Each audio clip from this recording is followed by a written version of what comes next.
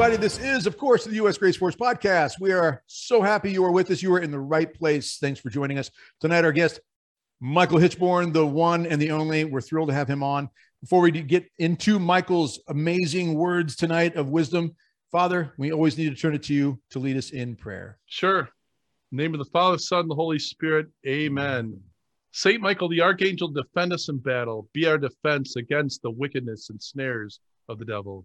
May God rebuke him, we humbly pray. And do thou, O Prince of the heavenly host, by the power of God, cast into hell Satan and all the evil spirits who prowl about the world, seeking the ruin of souls. Amen. In the name of the Father, Son, and the Holy Spirit.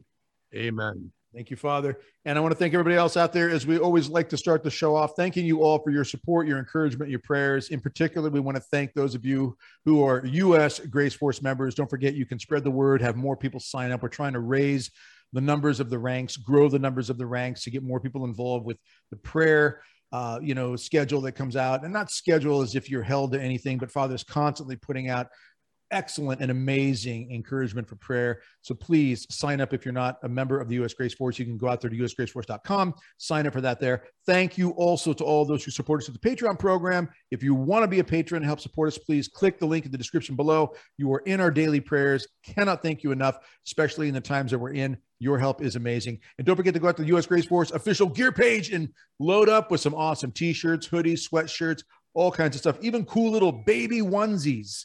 All right, which is pretty cool and a lot of fun. And all that you purchase through that supports the work that we're doing at U.S. Grace Force. So thank you all for that. Send a message to the world by wearing a great Catholic message in the times that we're in. So important. So thank you for that. Tonight, this is going to be a great show. A world crying out. Why is the world crying out? I think most of us see every day in the news something happens. Another shoe drops. Another event unfolds. Something is going on constantly that's waking us all up to the reality that things are not going back to so-called normal, as they tell us.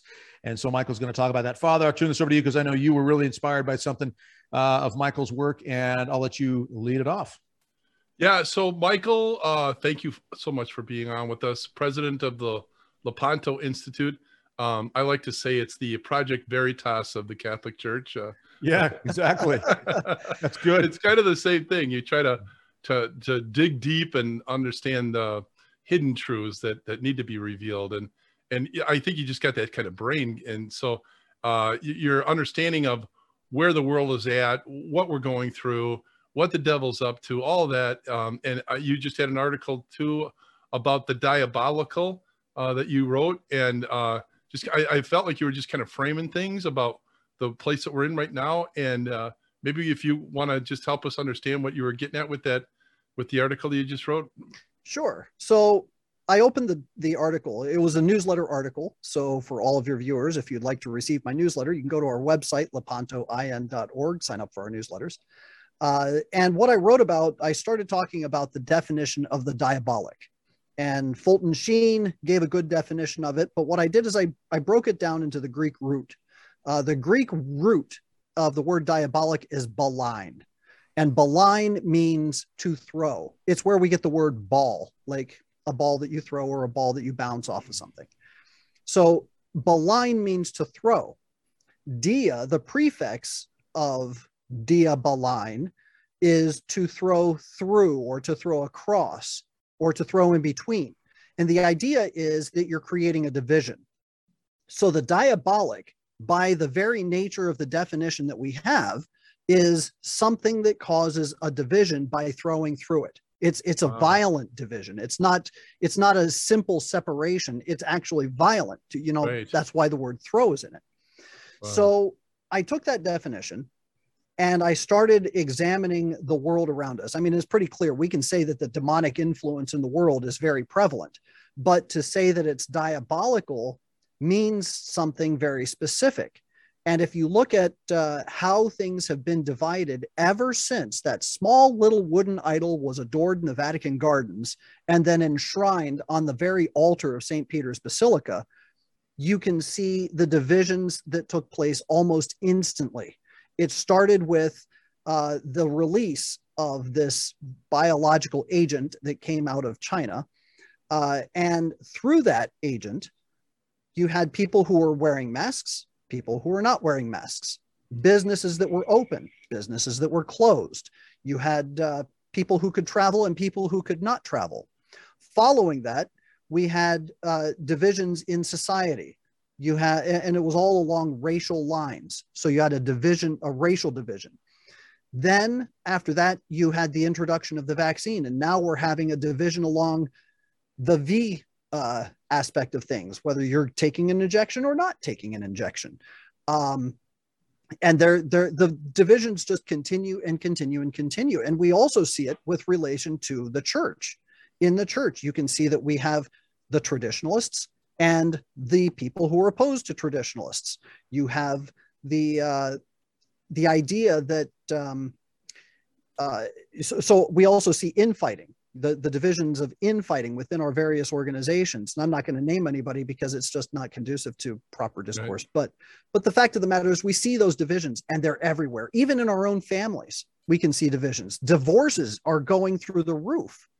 So to say that this age has that there's an increase in division is also to say that there's an increase in the diabolic in our society. So I took that idea, and then I went and I said, the thing is, the devil is always going to try to fight in order to make us despair. What's he trying to do? Why are things accelerating? Why do things seem to be getting worse and worse and worse? It's to increase our sense of despair. It's to make us feel as though there really is no hope. So in my newsletter, what I talked about was an old episode of Star Trek: The Next Generation. Now, I'm an original Trek guy. I'm all about Kirk and Spock and McCoy, sure. You know, all the new guys, whatever. But in this one particular episode, and I never forgot it because it was very, very, very insightful, I thought. Captain Picard gets kidnapped by an alien race. And the captain of this ship is torturing him because he wants Federation secrets. And he's torturing him, just putting him through all kinds of painful, painful tortures. And Picard is resisting the tortures. So then he goes to psychological torture. He inflicts pain, and then he has him look at these 4 lights right in front of him. And he says, "How many lights do you see?" Picard says, "There are 4 lights." Wrong answer. And he gets shocked. Then he asks him again, "How many lights do you see?" "Well, there are 4 lights. And this repeats. He tells him the answer. He says, "No, there are 5 lights. There are only 4. But he tells him that he wants the answer that there are 5 lights. And Picard keeps telling him that there are only 4. This goes on throughout the course of the episode. At the end of the episode, the Enterprise finally figures out where Captain Picard is, figures out where this enemy ship is, and they're on course. They're going to capture the ship, rescue the captain, and everything's going to be great. Well, this alien captain knows that the Enterprise is on its way, and they can't outrun it, and they certainly can't outgun it. So the captain goes to Picard, and he tells Picard, "There's been a battle. The Enterprise is burning. It's nothing but a burning, exploded hull out in the middle of space. There's no hope for you. Your rescue is hopeless. So you have a choice before you. You can either continue on in this torturous situation, or I can provide for you all the luxuries that you could possibly want. You could live a life of pleasure. And all you have to do is tell me how many lights there are." And he shows him the 4 lights.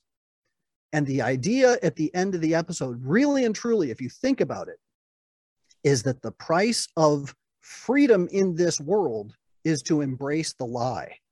Yeah. So the devil is trying to divide us from Our Lady also. He's trying to convince us that Our Lady's promise that her heel will crush its head is not going to come true. So why is the devil working so hard? Why is he rushing to the finish line?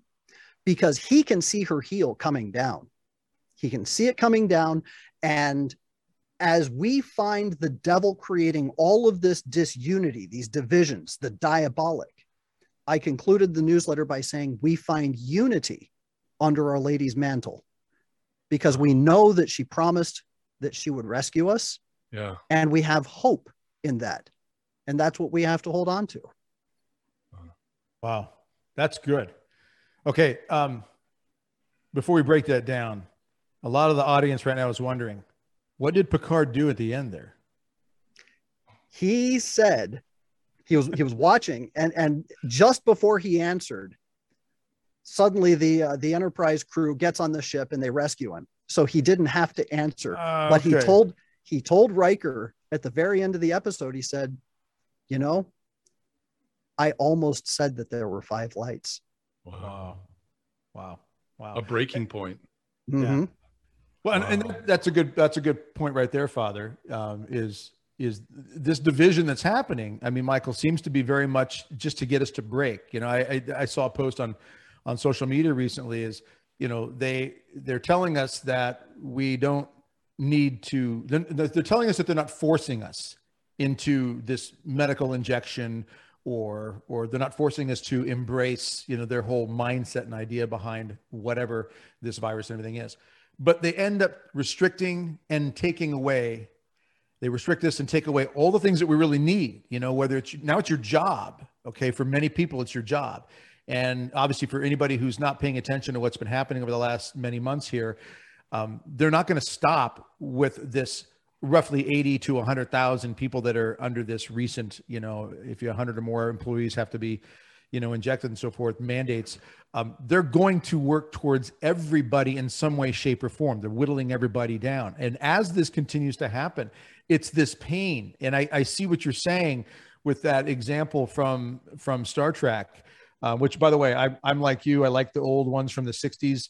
I did watch The Next Generation with Picard. I found some joy in it, but anything after that, I just could not get into at all. Right. It just got worse from there. But I get what you're saying about that. You know, they're inflicting this pain upon people. There's something so diabolical, it seems like, behind restrictions and pain and what's happening in Australia, New Zealand, and in the church. You know, I mean, when you've got bishops and archbishops out there starting to say things like, you know, like the Archbishop in Canada, unless you are injected, you cannot come to mass or other gatherings. I mean, it's an infliction of some sort of pain or some sort of torment, some sort of pressure. The anxiety of it for people alone is crushing people right now. So many doctors have come out and said that they've never seen so many suicidal children, for example. You know, these types of stories and reports have been well documented, and they're everywhere. So this infliction of pain, then, Michael, do you see this as part of it, that, you know, inflict the pain, tell us that there's 5 lights. In other words, tell us that we're correct with what we're saying about why it's important for us to be tyrannical and have all this power over you. Is that the conclusion you're drawing, at least in that area? Well, if you're trying to corral an animal, there are 2 things that an animal understands: pain and the absence of pain. So if you have a situation where you're getting pain from over here and there isn't pain over there, well, the natural inclination is to head in the direction where there is no pain. But the message of the cross, the message of the crucifixion of Christ, is the opposite of that. The message of Christ is that we have to embrace our pain. We have to embrace the cross. We have to embrace suffering for our own good and the good of our family and the good of our neighbor, and also out of perfection for love of God. When we look at the crucifixion, what do we see? On one hand, we've got Dismas, who is crucified, and we've got Gestas, who is crucified. Both of these men are in an equal amount of pain. And at the start, they're both blaspheming, and they're telling Christ, come off the cross, rescue yourself, rescue us. But at some point, Dismas turns to Gestas and he says, Gestas, our suffering is justified. The pain that we're feeling is justified because we are thieves, but this man is innocent. And then he turns to Christ, remember me when you come into your kingdom. That prayer right there is the very nature of what we are called ourselves to do. All of humanity is divided between these 2 men. We are either Dismas or we are Gestas. We're one of the 2. Both suffer equally. One embraced the suffering. So the path out of this is to recognize that the devil has control over the world. So what? It's his. Let him have it. We're not going to live here forever anyway. Our path is the path of salvation, which is sacrificial love. And so we have to embrace the suffering that comes our way, recognize that we suffer because of our own sins. It is our sinfulness that causes our suffering, and that our salvation comes through the embrace of that suffering and the increase of the love of Christ because of it. There was a story about and I can't remember the name of the saint. I think it was Saint Lidwin. Saint Lidwin was a young girl, very beautiful, who had a skating accident. And as a result of the accident, she wound up having a bad infection in her leg. And during the course of her pain and suffering and everything, she was bedridden for almost a year. And at first she complained and she moaned about it just incessantly until finally she decided to offer it up. And in offering it up, she found that in unifying her suffering with Christ on the cross, she not only increased her love for him, but she desired to suffer more. In fact, her mantra was, Lord, to suffer but not to die. Can you imagine? To suffer but not to die for love of God. And there are many miraculous things that happen throughout the course of her life, but this is the science of the saints. It's the example that we're supposed to follow. But the world is telling us, no, follow the path of least resistance. Go in the direction that goes away from the pain, because the pain is bad. I keep saying, Michael, that I'm in agreement that I think a lot of people are saying right now, at least the hope is that this evil, this insurgency of evil, and it's been so severe, is going down. It's going to be toppled at some point. And a lot of people are predicting that October might be that time. You know, that's Respect Life Month. And of course, also on October 7th, we celebrate the Feast of Our Lady of the Rosary, but originally Our Lady of Victory. Oh, wait, we said we were going to outlaw all words starting with the letter V on this show. So, well, at least some of them, yeah. Yeah. But well, Sister Dee Dee was on a few weeks ago, and they got canceled because we were using the V word too much. So anyway, but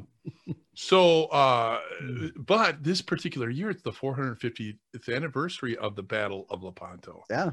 And I keep saying there's so many similarities because the Turks were emboldened. They were arrogant. Yep. They said, okay, this is our time, because look at this weak and divided Christianity right now. And I love what you ended your article on the diabolic, and it went this way. I'm going to read it for everybody. And while the devil's work is to divide, we can all find unity under the mantle of Our Lady. The fury of the demon is intended to strike fear in our hearts and lead us to despair, but rescue is on the way. Our Lady promised that her Immaculate Heart would triumph, and it will. So here we are, we're heading into this month of October, and I really want to encourage everybody, please, please, please. I know, Doug, you talked about joining the United States Grace Force when we started out this podcast here. You know, go to usgraceforce.com and you'll see an easy way. It's just your name and your email, and you'll start getting emails about the art of spiritual warfare and the daily prayers for spiritual warfare campaigns. But the biggest campaign of the year has been since 2016. Okay, the biggest campaign of the year is now coming, and that is we do a 54-day Rosary Novena from August 15th, Our Lady Assumption, until the Feast of Our Lady of the Rosary, or Our Lady of Victory, on October 7th. And then in the Sunday nearest to that, we all get together throughout the whole nation, and we pray together the Rosary at the exact same time. And so you can go to rosarycoasttocoast.com, and you can see there, you'll see a map, and it's just awesome. It's filling up already with these balloon pins. And what are those? Those are sites. We're encouraging people to pray outside because we want to reclaim surrendered ground. We want to take back this nation. We want to anoint and bless the earth with these prayers that we're saying. So, but get a group together, and I always tell people a group is 2 or more. So, and just sign up, and your balloon pin will be added to that site. But then, while what's going to happen is we're going to lead the whole campaign right on the grounds of the National Mall at Washington, D.C. I mean, we're right in front of the reflecting pool there. And we've got some amazing speakers lined up too. And I want to just, it's unbelievable. First of all, we got Bishop Coffey, who's the auxiliary bishop for the Archdiocese of the Military Services. Then Sister Deidre Byrne, everybody remembers her from her amazing talk at the Republican Convention, where her most striking was, "I'm not only pro-life, I'm pro-eternal life," she said. And then Monsignor Charles Pope, everybody knows him. His writings are unbelievable. And then I guess, Doug, you're coming too. Yeah. Father, yeah. It's like pulling teeth with that guy. I know. I'll be speaking again. I know. Just put me in the back. Put a tarp over me. And then Father Chris Alar, who's the director of the Association of Marian Helpers. It's amazing. I can't wait to be with him out there. And then our own Father Stephen Emberato, the protest priest. Yeah, he's just incredible. Very soft-spoken man. Yeah, soft-spoken man, right? Yeah. And he's kind of the MC of the whole thing. And then I'll be there too. I'll be an honorary guest in the audience. No, well, I'll be up there too. Are you gonna be out there, Michael? You're gonna be there? Yeah, Michael? I mean, it's just an hour. Oh, we gotta give you some time for some of your awesome. Get you up there then. Awesome. So we got to talk. We'll get the particulars too after the show, because we actually have a dinner together. So we'll have to see if you can join us for that. Yeah. So anyways, it's going to be awesome. But what happens is at the hour of mercy Central Time. Okay, so 3 p.m. Central Time. It'd be 4 p.m. up there in the East Coast where we'll be at, and then you can do all the other ones, Mountain Time and Pacific. But 3 p.m. Central, we're going to all, at that moment, we're going to all pray the glorious mysteries together as a nation. I mean, it's just impossible. And like you so beautifully put here, we can all find unity under the mantle of Our Lady. And Our Lady promised that her Immaculate Heart would triumph, and it will. So that's October 10th, Sunday, October 10th, 3 p.m. And we want October to be an amazing month where all these diabolic forces that are dividing our families, dividing our nation, are taken down. I'm really hopeful that they're going to be exposed, and the House of Cards is coming down. But we got to pray like we've never prayed before. Amen. Amen. And on that subject, and Michael, I'd like your thoughts on this. When Father just mentioned it again, and you had said it earlier too, talking about Mary's Immaculate Heart triumphing, and anybody who has looked at any of the history of the last 100 years since Fatima, the devotion of Mary's Immaculate Heart, when she tells the children in Fatima, God wishes to establish devotion of my Immaculate Heart. Revelation goes back to Revelation 2, Revelation 12. We have all these promises of that.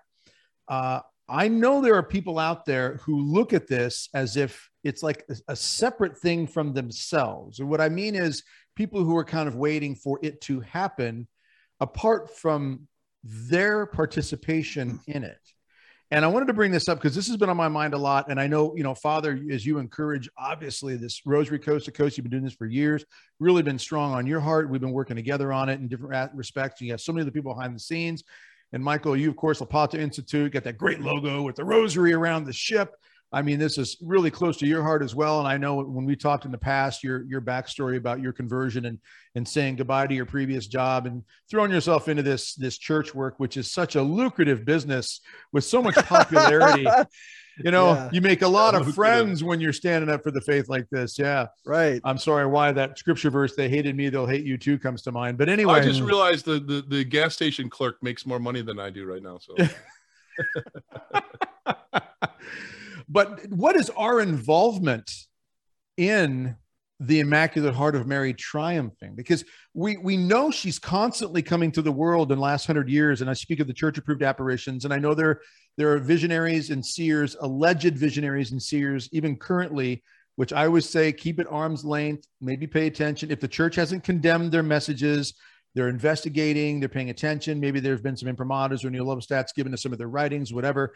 Okay, pay some attention to. But regardless of that, we've got church-approved apparitions of Our Lady, and she is calling us to be part of this process of her Immaculate Heart triumphing. So speak, if you could, to our role in being her instruments, and of course her son's instruments. And I love what St. Maximilian Kolbe wrote in this beautiful little book called Aim Higher, that the will of Jesus and the will of Our Lady are linked. You can't separate them. So when Our Lady comes with a message to the world, we know her son's will is in that message, because she doesn't do this apart from her son. So Michael, your thoughts on our participation in this process of the Immaculate Heart of Mary and it's in the triumph of her heart. Sure. So it's the sin of quietism, or the sin of pietism, which is this idea that we can just kind of go into our own little prayer holes and not actually do anything to participate in the battle that has to come, is a condemned proposition by the church. That we do have an obligation and a duty to stand up and to fight in various situations, specifically regarding injustice. Amen. It's not like Our Lady is going to show up at the Battle of Lepanto like an animated version of the Statue of Liberty, kicking over Muslim ships in the ocean like a giant kaiju monster, breathing fire and everything else. Right now, what a visual! But Here she comes. Right. But it's not going to happen. And it doesn't happen that way because the men had to fight the battle. Why? Right. Because the victory, even though the victory is hers, she wants desperately to share the glory with the rest of us. Right. And there is no glory for those who don't participate. Right. Those who were not at the Battle of Lepanto don't get to share the exploits. They don't get to share the stories. They don't get to talk about the tales of how they went and slew the captain of the other ship and all this. They don't get to talk about any of that because they weren't there. They weren't there. So our participation, we understand the victory to come in terms of a fait accompli. We know that the victory is there.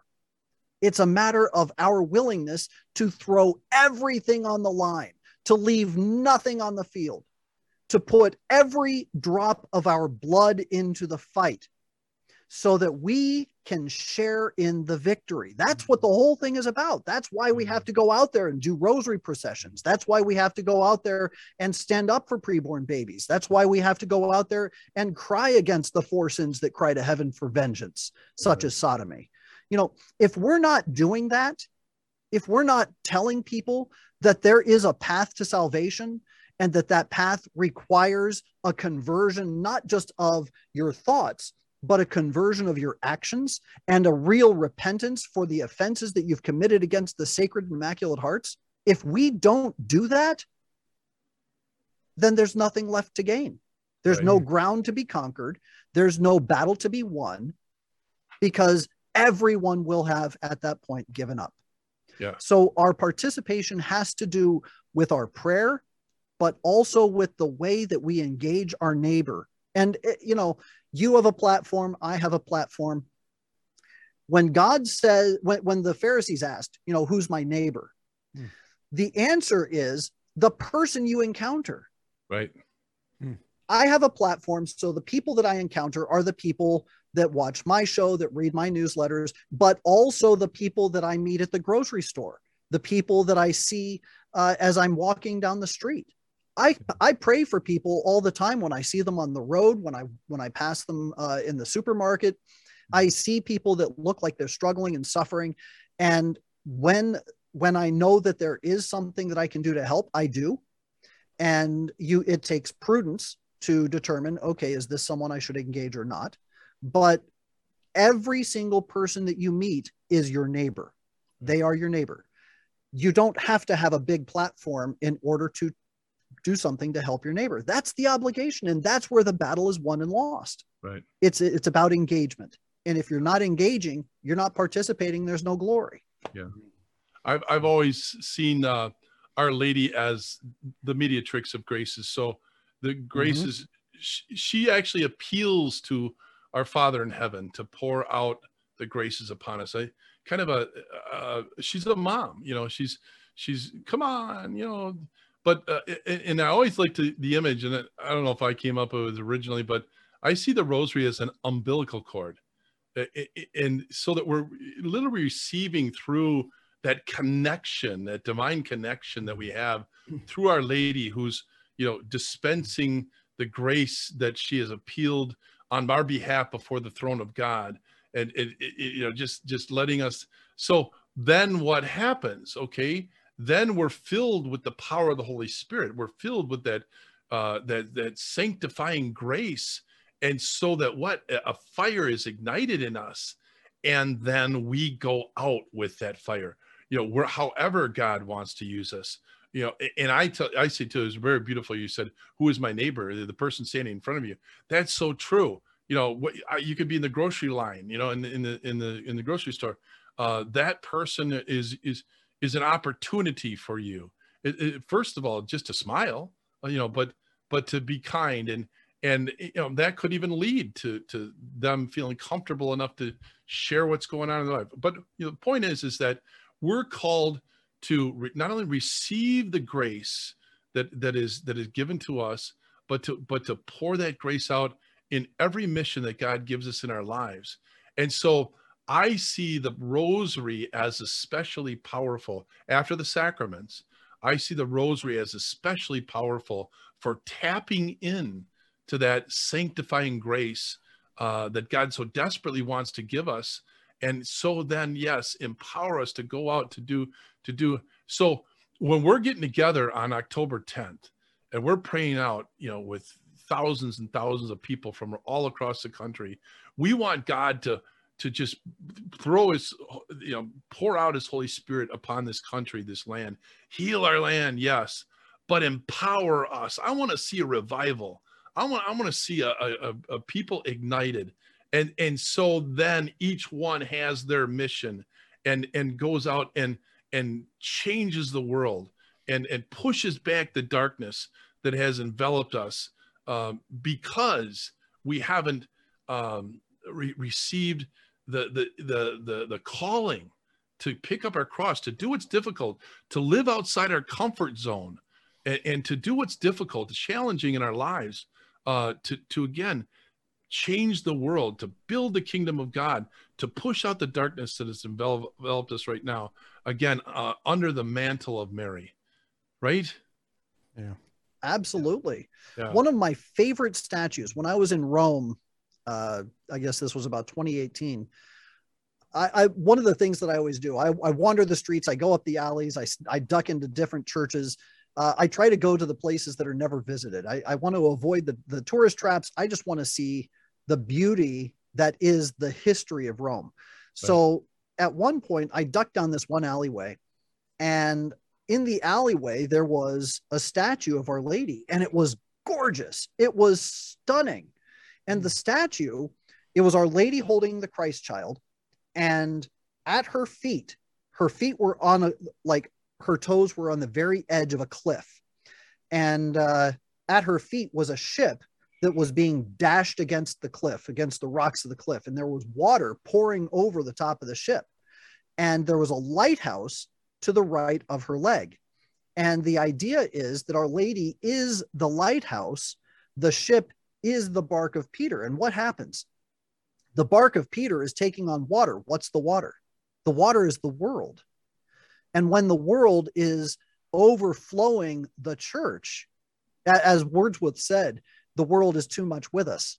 And we can look at the church and say, very much so, the world is too much with us. Right. And we're taking on water and we appear to be sinking, just like Peter started to sink. But again, the rescue is always right there. Lord, help me. What happened? Our Lord reached down, he pulled Peter out of the water. What happens with Our Lady with the ship dashing against the rocks right there at her feet? It's in the middle of a storm. It's taking on water, but Our Lady is there and she's holding the Christ child out to say, look to him, look to my son, because this is where salvation is found. This is where we find our rescue. It's one of those things you just, you think about how Our Lady is always there. We reach out to her, we pray, we ask her for help. She's ready to give it. We just have to ask. Yep. Now, Michael, when you, I mean, your great explanation there. As you're saying that, what I'm seeing is, I'm comparing it to something. Let me back up here that I saw in a video clip of Jack LaLanne, and a lot of people don't know Jack LaLanne. A lot of our audience probably does because he was a little older. Do you know who Jack LaLanne is, Michael? No, I don't. Oh my goodness. Okay. Oh, All right. you youngin. Jack I know LaLanne Jack LaLanne. Yeah, he's considered He's considered the godfather of fitness. Yeah. Okay. He actually came up most of modern day, like lap pull machines in a weight room, a lot of modern day equipment, leg extensions, leg curl. He designed. Yeah. Okay. He's the guy back in the 40s, 50s, 60s who finally got athletes to actually start lifting weights, put on all kinds of programs, fitness programs, old black and white fitness programs on TV back in the 40s and 50s. You know, he'd come out full of energy, and he was big into fitness. He had the famous juicer, the Jack LaLanne juicer. That's right. Yeah, true story. His wife's name, now remember, his name is Jack LaLanne. His wife's name is Elaine. Oh, and funny. Elaine LaLanne. Elaine LaLanne, no joke. That 3 times real fast. Yeah, and I think she's still alive, in fact. He was 96 years old when he died. Wow. He used to joke around and say, I can't die, it'll ruin my image, okay? Because he's known as this godfather of fitness. But what's really funny about Jack LaLanne is his bluntness and directness when he talks about people who have health problems. And one of the things that he said in a video clip is people would come to him and say, well, I'm overweight because my father is overweight. And he would say, no, you're overweight because you're eating junk. All right. You're choosing not to take the steps necessary to be healthy. You have to engage, act upon it, and contribute. And I see that largely what you just described, Michael. That's why it comes to my mind. What Jack LaLanne said is, spiritually speaking, in the problems we have in the world, we have to choose to engage. We have to choose to take ownership of what's happening to the degree that we can and participate with the weapons that we've been given from heaven, especially the rosary, and as we're talking about it tonight in this episode. And that the necessity of us not blaming others, not pushing it off on others, but realizing that if I'm out of shape, it's my responsibility. If I'm poor, maybe that's my responsibility as well. Now, maybe I'm not getting the great break here or there, but am I undisciplined? Well, that's my response. I'm not undisciplined because my father was undisciplined. I'm undisciplined because I've chosen to be undisciplined. If my prayer life is lousy, I'm going to blame my parents. And a lot of people do. Well, my parents, I didn't like the way they raised me in the faith, so I'm going to blame them rather than take ownership of my own spiritual life right now. That's kind of what I see, what you were saying there. That's kind of where I took that in my own mind based on what Jack LaLanne would say. You know, no, you're not fat because your father was fat. You're fat because you're eating junk. So is that kind of what you're saying about the need for us to spiritually take ownership, engage, be part of this battle that we're in right now? Oh, without a doubt. Yeah, it's absolutely essential for us to practice. This is why we call it practicing virtue, right? Because you have to actually practice it. You have to engage in what it means to do the works of mercy and do the works of the spiritual works of mercy. All of these things come with repetition and reinforcement. And that isn't that essentially what you're doing with exercise or with proper dieting? It's repetition and reinforcement. So the same thing is true with spiritual exercises. It's fascinating to look at the parallels between physical and spiritual exercise and health and everything else, because it's all interconnected and it follows the same pattern. So without a doubt, yeah, everybody has an obligation to engage in spiritual exercises, to practice the virtues, to engage the society around us in some way, shape, or form. Some people are incapable of going out. That's okay. But they have to be praying for the people who are out there. You know, that's their connection with the world. That's their participation in the world. No man is an island. Mm-hmm. So one of my favorite stories actually about Our Lady and the Rosary is at Our Lady. It was Our Lady of Lourdes when Saint Bernadette Soubirous was praying with Our Lady. She was praying the Rosary, and she said that Our Lady would pray the Our Father and the Glory Be, and then she was silent during the Hail Marys, obviously. And she said that as she was praying, she heard all kinds of growls, animal noises, terrible, terrifying sounds all around her. The Gov River was starting to overflow and swell. And she heard these voices that shouted, "Get out of here, get out." And she was a little bit disturbed by this. She was a little afraid, but she kept her eyes on Our Lady.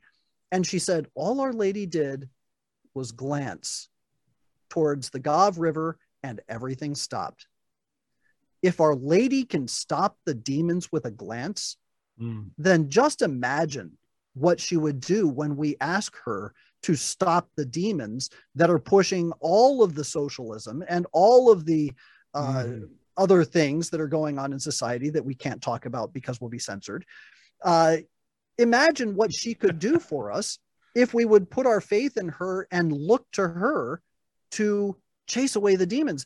Just like turning on a light bulb chases away the darkness, Our Lady's glance chases away the demons. How powerful is that? Yeah, that's always been one of my absolute favorite stories about that. And it's a little known story. I mean, I've talked to a lot of people about that story. A lot of people never heard that. And I would say to parents when they would, come to me and say after a talk somewhere at a church or a conference, I'm worried about my kids or my husband or my wife or what have you, just ask the Blessed Mother to look at them. Just look their way. Just look their way. Now, obviously, there has to be a cooperation with God's grace for certain things to be put back into order. But if we are calling, like I've prayed that prayer, Mary, please look at me. Just look at me right now. I need your help. I will cooperate. I'll try my best to cooperate. And there is something about that is powerful about, just as you just said, Michael, calling on her to glance our way and just drive the diabolical, drive the demons, drive them away far from us. It's such an important thing to choose to do, and then to respond by cooperating with whatever grace she will then dispense at that moment. Isn't it interesting that it seems to be kind of a mirror of what happened in Scripture when St. Peter had sinned? He sinned because he denied Christ 3 times. And this, of course, was while Christ was being tried and he was being beaten and everything else. And the cock crowed. And what happened? Our Lord looked at him. Yes. And as soon as he looked at him, what happened? Peter wept. Yeah. So Peter could not feel or have the proper repentance that he needed. He couldn't repent without the glance of our Lord. Yeah. So we need that look. We need the gaze of our Lord upon us. Yeah. But we have to return it. What I'm thinking about now is that I've been preaching lately about how we have a propensity to want to keep God and grace, our Lord, at arm's length, at a manageable distance, right? So that we can manage God. And that's gets in the context of that, I was talking about how mortification helps build us up in our grace so that we can more easily do what God wills in our lives. I was trying to explain this to someone recently, and I was encouraging them, they go pretty regularly to confession. But I said, don't let a month go by or whatever. But anyways, they said, because when you're in the power of sanctifying grace, following virtues and values and morals, ethics, all that, it just comes easy to you. Of course you do it. And what is it a sign of? That you're strong in the Lord and in his mighty power. And mortification helps that. Something like, when you think of mortification, you think of fasting. But what does it do? It diminishes the cravings that we have for things other than God, and strengthens our craving for God. That we build our mortification muscle. I know, Doug, you've been doing a lot with your work with Battle Ready Coalition, which is basically the training for the United States Grace Force. But you're building up that mortification muscle in so many ways, so that we can be really strong in God's grace. So that it comes easy. Virtues, values, morals, ethics, principles, all that just is, of course, we do that. Versus when we have serious sin, especially, but even little sins can weaken us.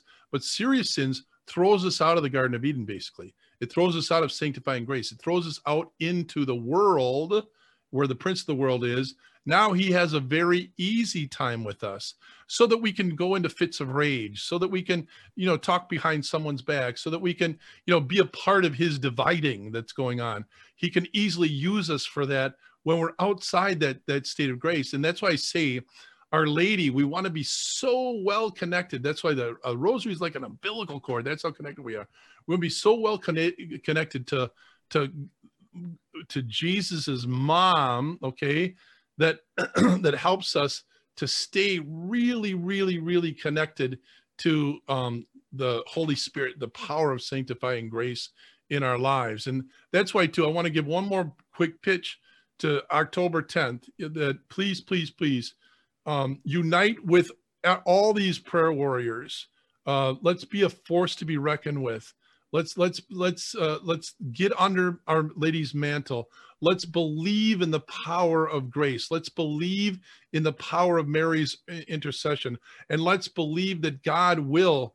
I love the Psalms, because the Psalms are replete with how the enemy comes crashing down. We don't will hell for the enemy, but we will something to change for the enemy, i.e. Prodigal son, that gets them to change the direction towards Satan and get them to direction toward God.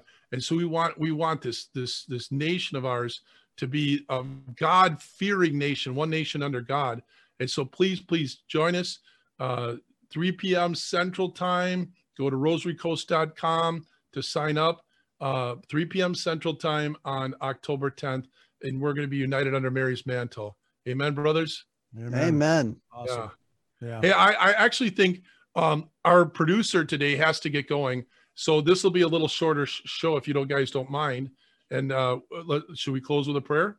Absolutely. Right. In the name of the Father, Son, the Holy Spirit. Amen. Amen. We pray, loving Father, that you pour out your Holy Spirit upon our nation. We ask for a revival like we've never seen before. May everyone join together, unified under the mantle of Mary. Come, Holy Spirit, fill the hearts of your faithful and kindle in them the fire of your love. May Almighty God bless you, the Father, the Son, and the Holy Spirit. Amen. Amen. Awesome, you guys. Thanks, Michael. Thank you so much, guys. God bless you.